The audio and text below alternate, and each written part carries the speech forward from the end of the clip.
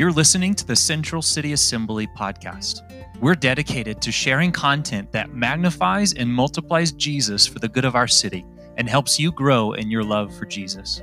So enjoy this episode and may you be filled with the love of God the Father.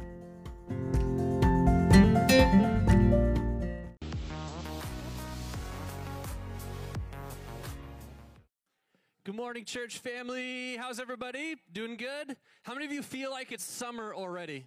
I feel like it's summer already. And there's something about Memorial Day, which is tomorrow, Happy Memorial Day, that just makes summer feel even more like it's here, right?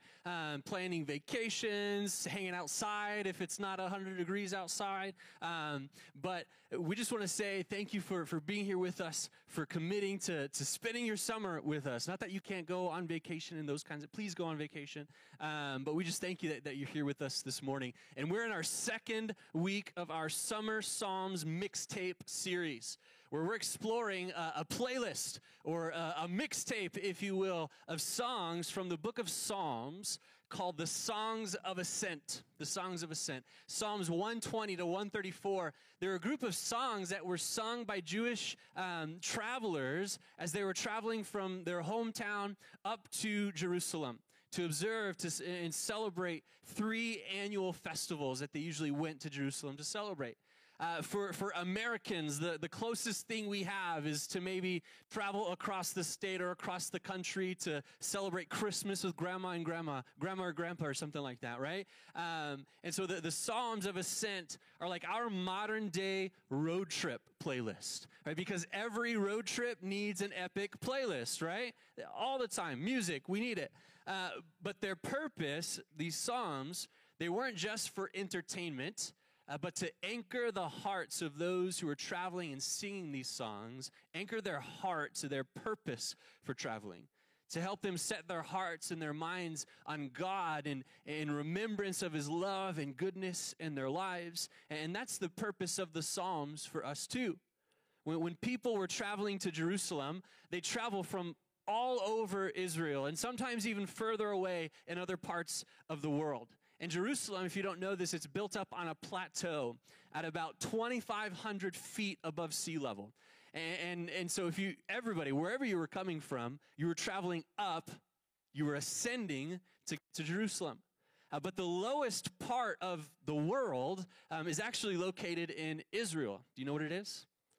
The Dead Sea, right? The Dead Sea is about 1,400 to 1,500 feet below sea level. So if you're traveling from the Dead Sea area, you have the greatest ascent, the greatest elevation change to travel, some 3,900 feet, which is a lot. So no matter where you were traveling from, you were making your way up to Jerusalem. And some people, they had greater ascents than others. But not only were travelers physically ascending, right, great distances, but by singing these psalms and setting their hearts and minds on God, they were spiritually ascending in the process as well. Which, again, this is the purpose for us in the Psalms as well, that we spiritually ascend as we pursue the things that God has for us in this life, the greater things, the higher calling that God has for us. We're spiritually ascending. And what I find really inspiring to think about is that Jesus, our Savior, sang these same psalms that we're reading today. He sang them out, right? We know from the gospel writings that Jesus traveled to Jerusalem to celebrate these festivals on more than one occasion. And in fact, Jesus' final trip to Jerusalem was to celebrate Passover. And He was the Passover lamb. He was going to be crucified. And so as He was traveling to His death, He was singing and celebrating these songs with His friends, with His family as He was traveling. And for Jesus, knowing that He was traveling to Jerusalem to die for the world, He probably found great solace and comfort and encouragement in singing these psalms that we're looking at today to fulfill His purpose here on earth. And so if Jesus leaned into these simple psalms for encouragement and inspiration, isn't that available for us too Absolutely. Absolutely. All right, so let's lean into the Psalms this morning. Let's open up our Bibles to Psalm chapter 128. Let's do the work. Let's open our physical Bibles, our digital Bibles. We will throw scripture on the screen too, but there's something about honoring the Word of God by just doing it yourself. So let's open up to Psalm 128 today, right in the middle of your Bible, Psalm 128, and let's see the encouragement that God has for us this morning. Psalm 128, a song of ascents, verse 1 says, "Blessed is everyone who fears the Lord, who walks in his ways. You shall eat the fruit of the labor of your hands. You shall be blessed, and it shall be well with you. Your wife will be like a fruitful vine within your house. Your children will be like olive shoots around your table. Behold, thus shall the man be blessed who fears the Lord. The Lord bless you from Zion. May you see the prosperity of Jerusalem all the days of your life. May you see your children's children. Peace be upon Israel." And so the title of today's message is The Good Life. Let's pray. God, we thank you for the encouragement that you have for us. God, we thank you that already, just through being in your presence, worshiping you, singing praises to you, magnifying you, God, you've already begun encouraging us, lifting our spirits, helping us to see that there is hope, there is still good in this world. And God, I pray that as we lean into this psalm, you just bring greater encouragement. God, wherever we are today, and we're all coming from different places, we're all ascending to the same place. But wherever we're coming from, God, I pray that you would meet us where we are, that you would bring strength, that you'd bring encouragement, that you'd bring hope. God, so many blessings in this psalm that we're reading about. God, I pray that you would help us to see that you want to bless us, that you care for us deeply. So God, lead us and guide us by your word this morning, your truth. We say these things in Jesus' name. And everybody said, amen. All right, the good life. Turn to somebody sitting next to you and say, the good life. The good life, right? Not the good place. It's a pretty good show. We're talking about the good life, though, okay? The good life. And that's what everybody pretty much wants, right? Well, what does that mean then? What does the good life mean? Isn't that like a subjective kind of perspective on the world? Well, yes and no. I mean, if you look at TV commercials these days, they aren't just selling you their products, they're trying to sell you the good life, right? If you buy this product, then you will have a good life. And when you look at these commercials, the good life in all of them pretty much looks exactly the same, right? Carefree living, surrounded by family and friends. They also show that. Eating, drinking, being merry, right? All while sleeping the best night's sleep you can on the best mattress and pillow that money can buy, right? That's the good life. That's what life is all about. And it's all pretty much the same from commercial to commercial. Well, what this psalm does is it actually shows us and holds up an image of what a real good life looks like. Because when we talk about the good life, what we actually mean is happiness. Happiness. And at the heart of this psalm, that's what the author is addressing. Right? In verse 2, it says, "You shall be blessed, and it shall be well with you." That's happiness in a nutshell, isn't it? And we read that word blessed, blessed, blessing a few different times in this psalm in its various forms. And when you translate that word for blessed from Hebrew into English, it's actually happy, happy. Twice in a row. Happy, happy. Right? Not just happy, but really happy. Doubly happy. Happy inside and outside. A total well-being kind of happiness. The good life. But the question is, how do we get there? Do we need to buy some product? Or what does that look like? And the answer is found in verse 1. It says, "Blessed," or happy, happy, "is everyone who fears the Lord, who walks in his ways." And that really is the key to living the good life. And that's what we're going to talk about today. If we want to live the good, happy, happy life, then we need to learn to walk in God's ways.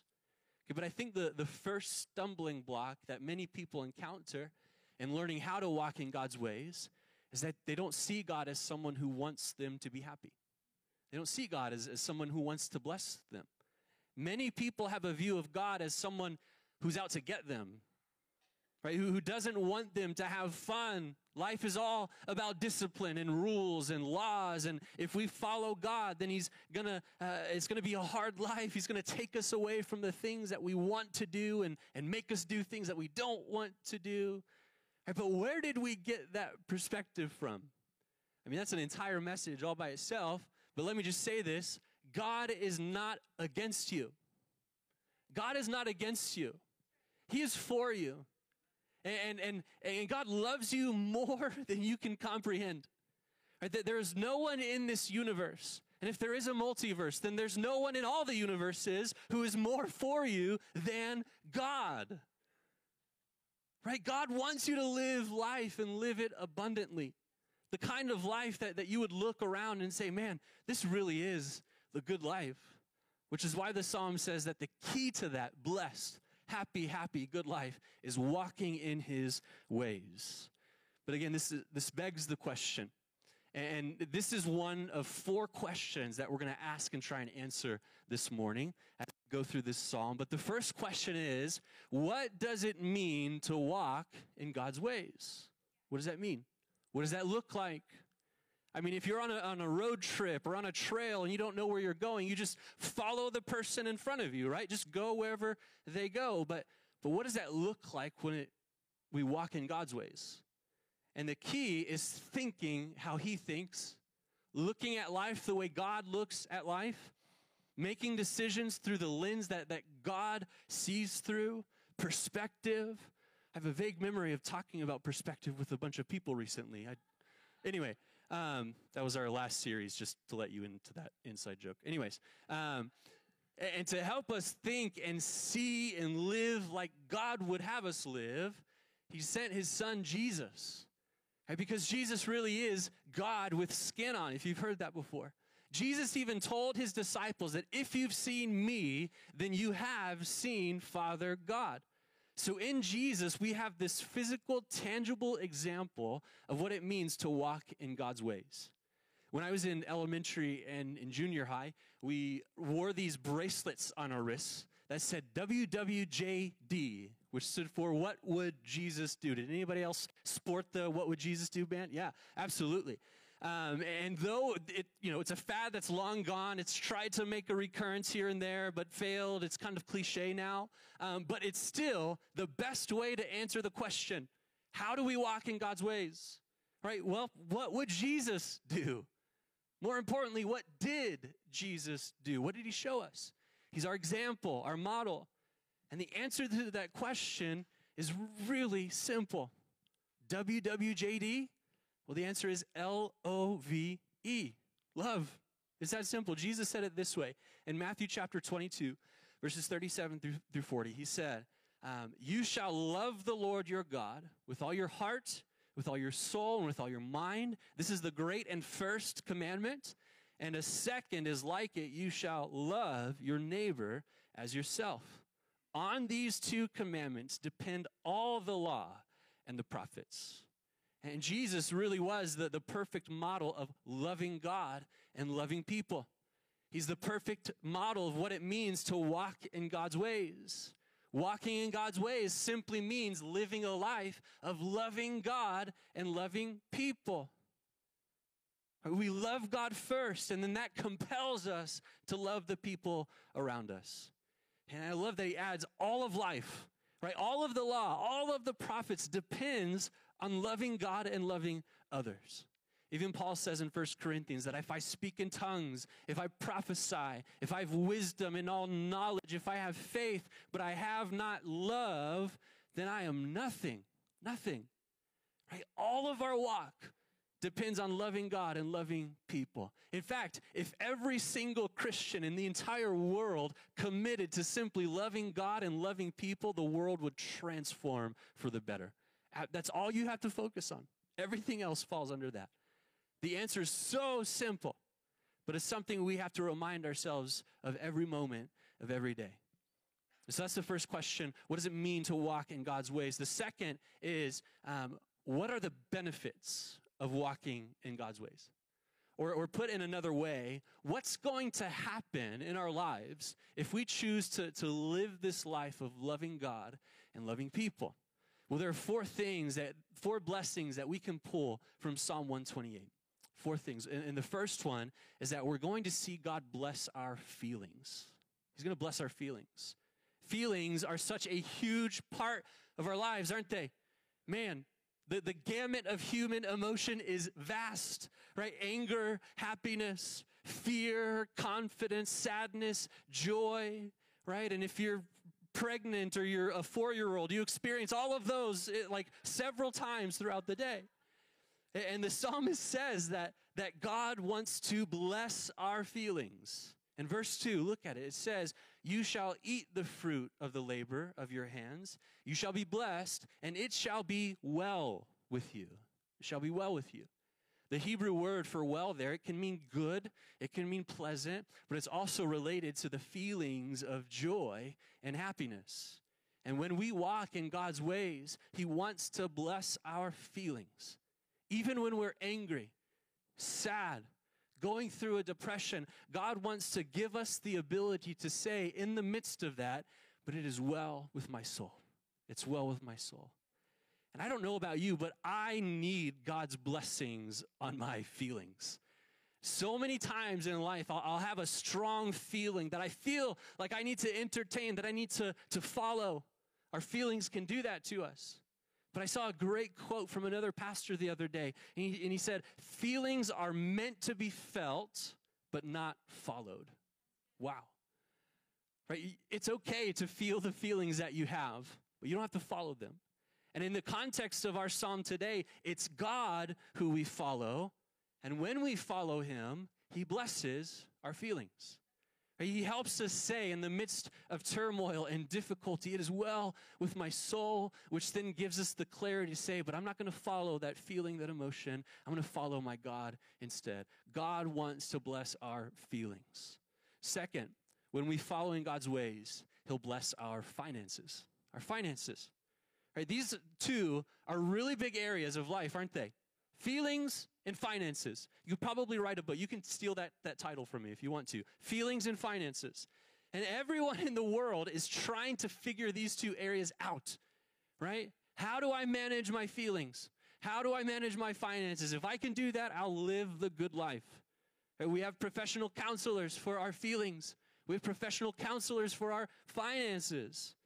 And God says that when we follow in His ways, He says He will bless both of those areas. Back in verse 2 again, it says, "You shall eat the fruit of the labor of your hands." Essentially, it's saying that your work will work for you when you follow in God's ways. Your labor will be profitable. When you put your hands to do something, it will actually reap something. Good will come from it. How is this possible in following God? Well, when you live a life of loving God and loving people, simply put, it's impossible to be lazy. When you live a life of truly loving God and loving people, it's impossible to be lazy because you can't show up to work 30 minutes late every single day and say you are loving people well, right? You can't let other people carry your slack in life or at work, right? And do only the bare minimum and say that you're loving people well. Right? When you live a life of loving God and loving people, it impacts everything. Everything, including your work. I promise you'll be more passionate about your work because it's not just about making money anymore. It's about loving people. Right? It's a greater purpose. You'll be more creative, more intentional, more innovative. Not just because you're wanting to please man, but you're wanting to honor God with your life. You're wanting to please God.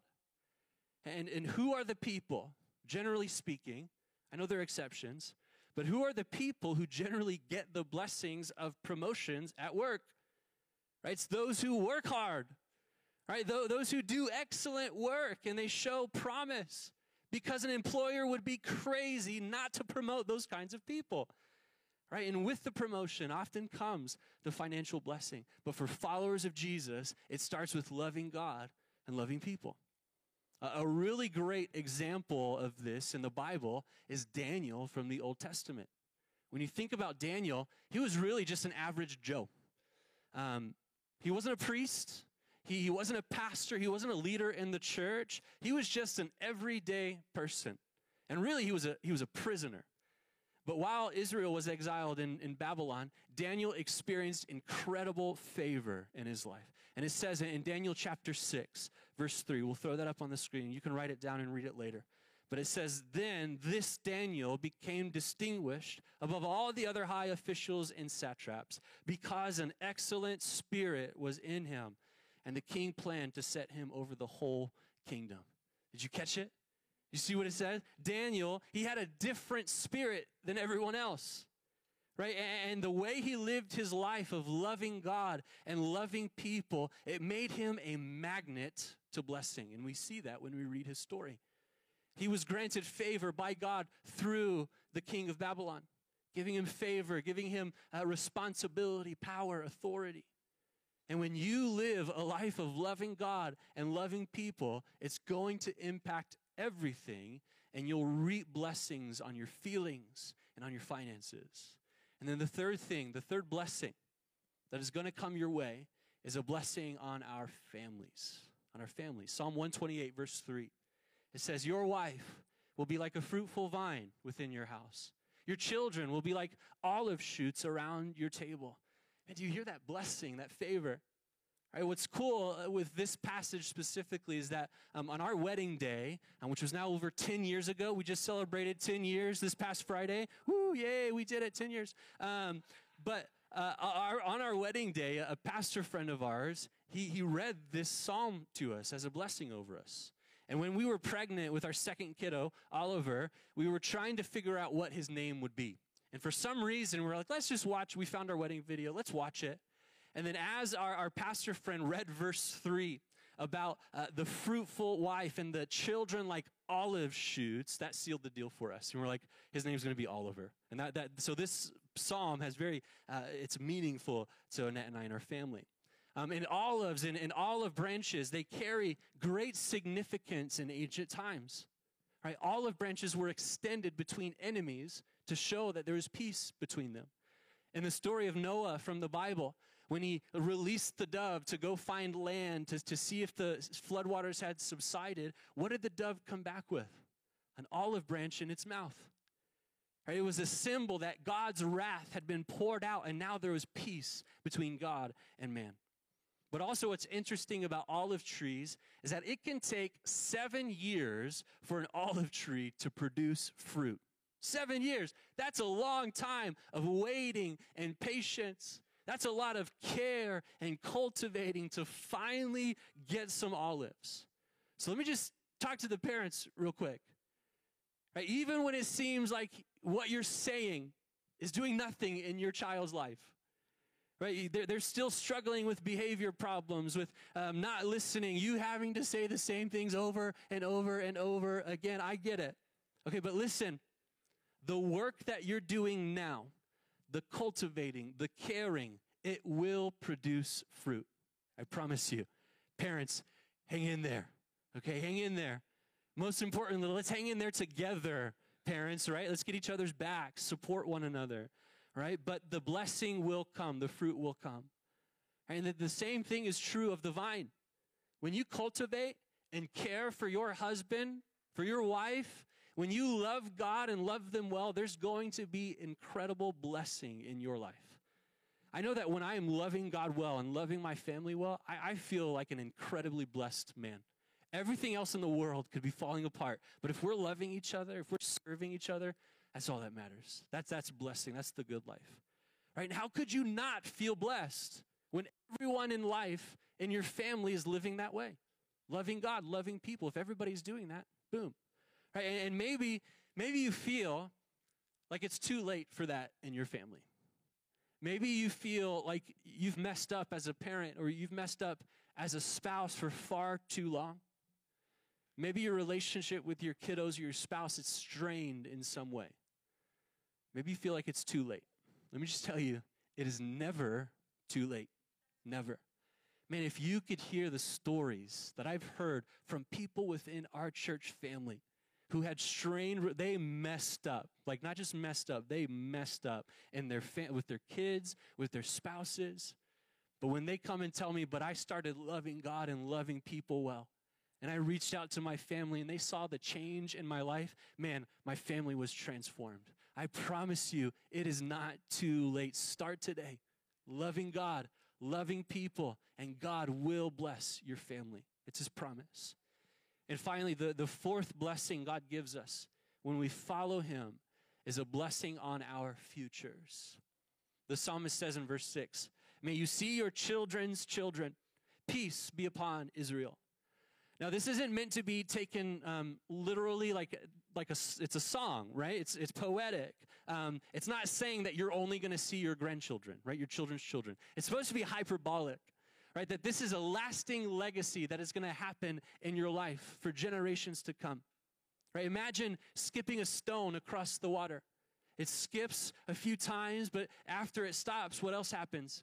These concentric circles start rippling all across the water, and the entire body of water is affected.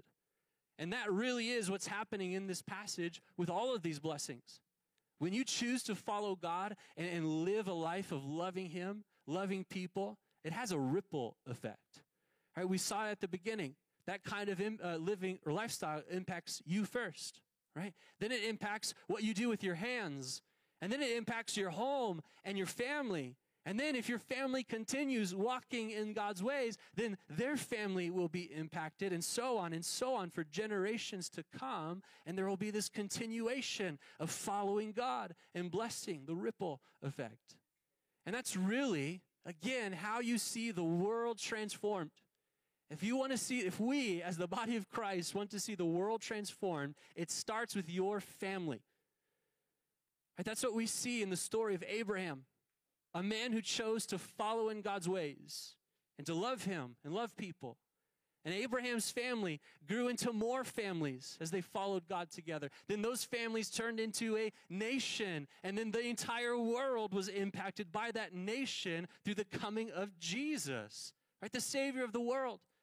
And the legacy continues today, and hopefully for many more generations of followers, right? God blesses our futures.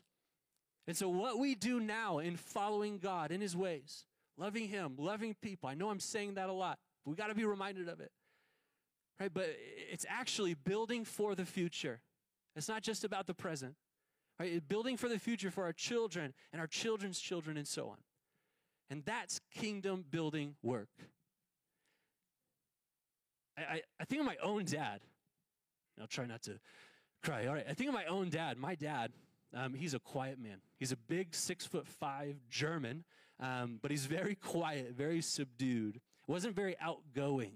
He didn't have a ton of friends. Not that he couldn't. He was just an introvert like me. It's where I get it from. And you might look at his life and say, what has he done for the kingdom of God?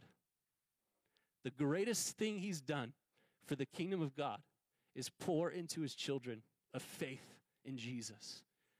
A faith in Jesus. And if we get a hold of that vision, we will see this world transform for generations to come. That wasn't even in my notes. I don't know why I said that, but there we go. And so it's about building kingdom, right? That's kingdom work. King David modeled this for us too. King David, he wanted to build the permanent temple of God, but God told him, no, you're not the one. But that didn't stop David.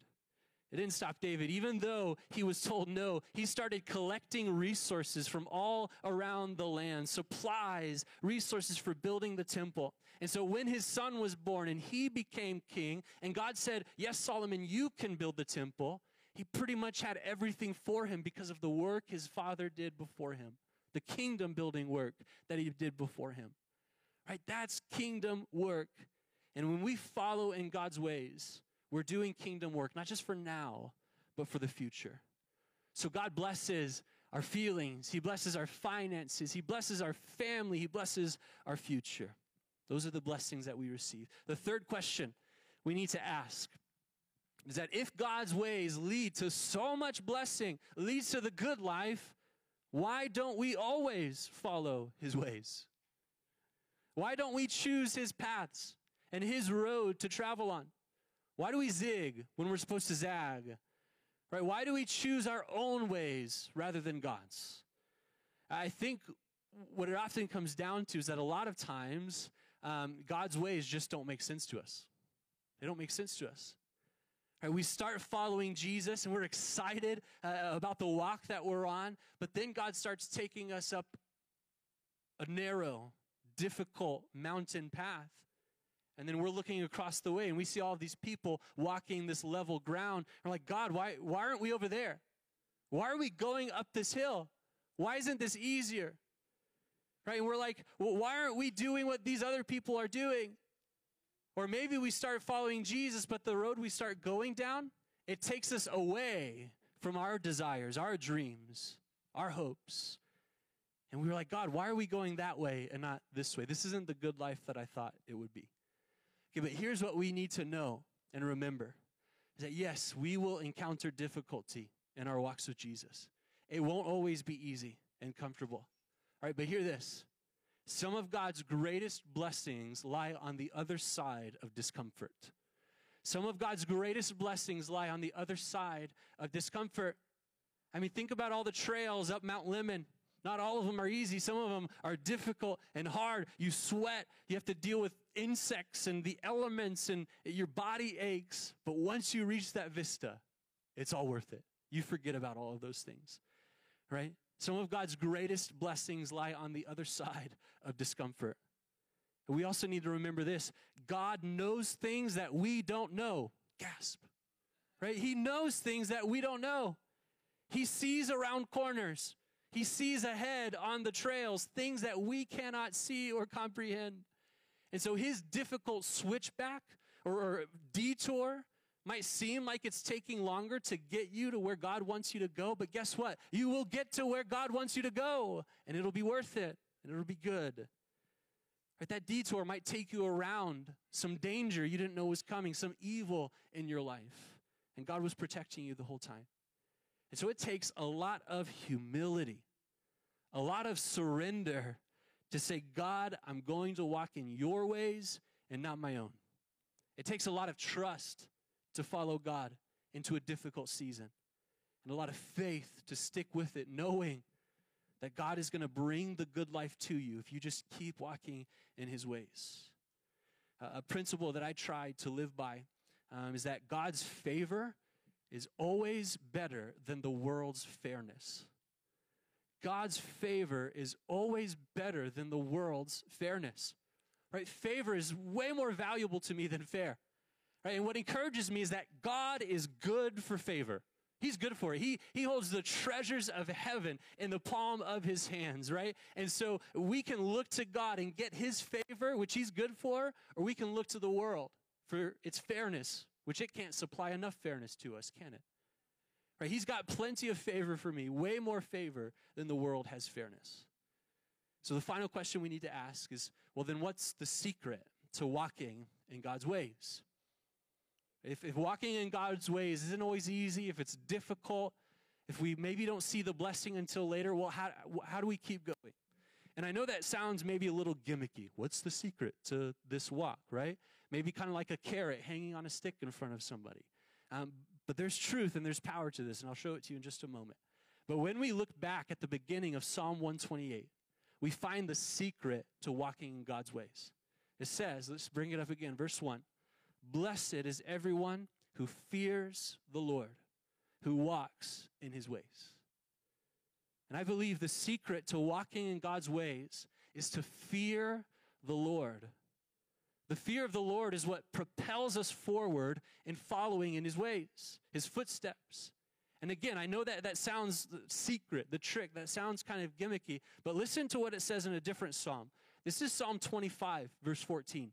It says, the friendship of the Lord is for those who fear him, and he makes known to them his covenant.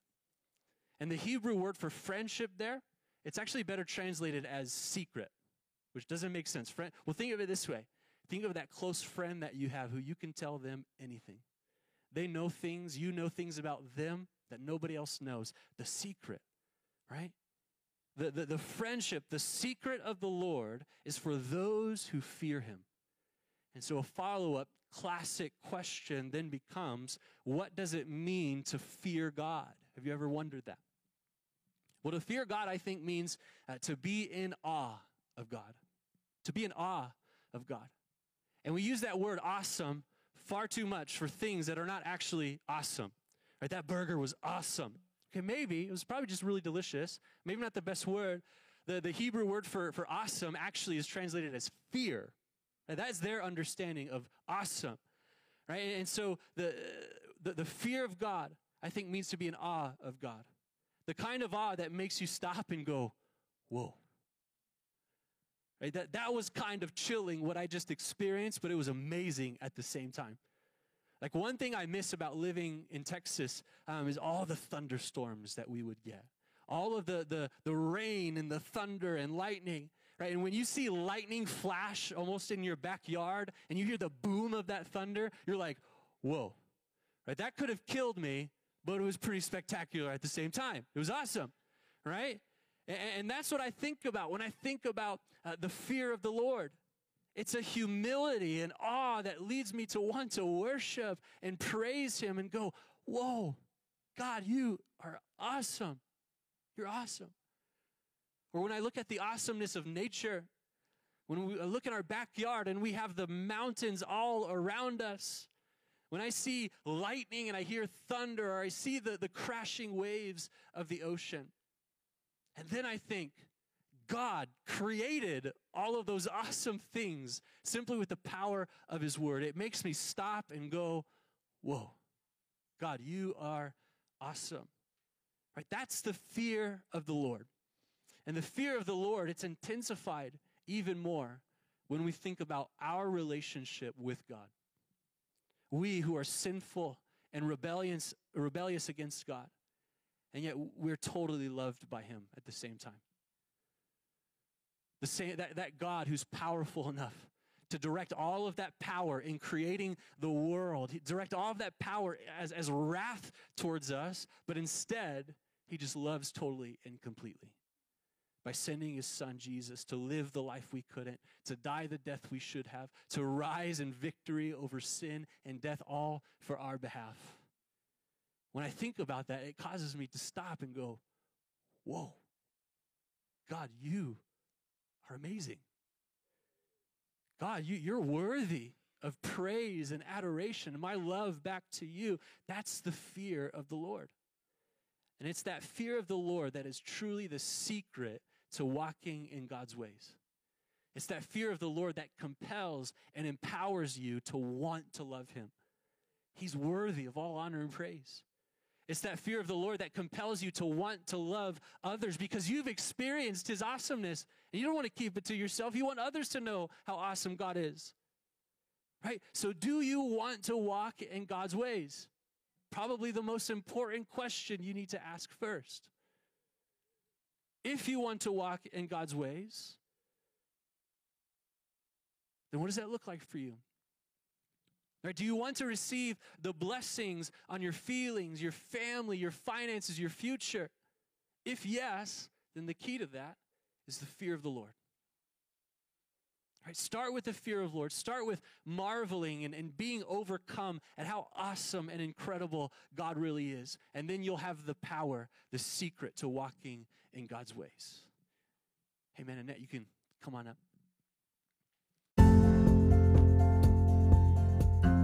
Thank you for listening. If you are blessed by this episode and would like to help us create more content that magnifies and multiplies Jesus, would you consider giving a financial gift of any amount today? Whatever you give will go towards building the kingdom of God in the lives of people all over the world. Thank you for your support, and we pray many blessings over you.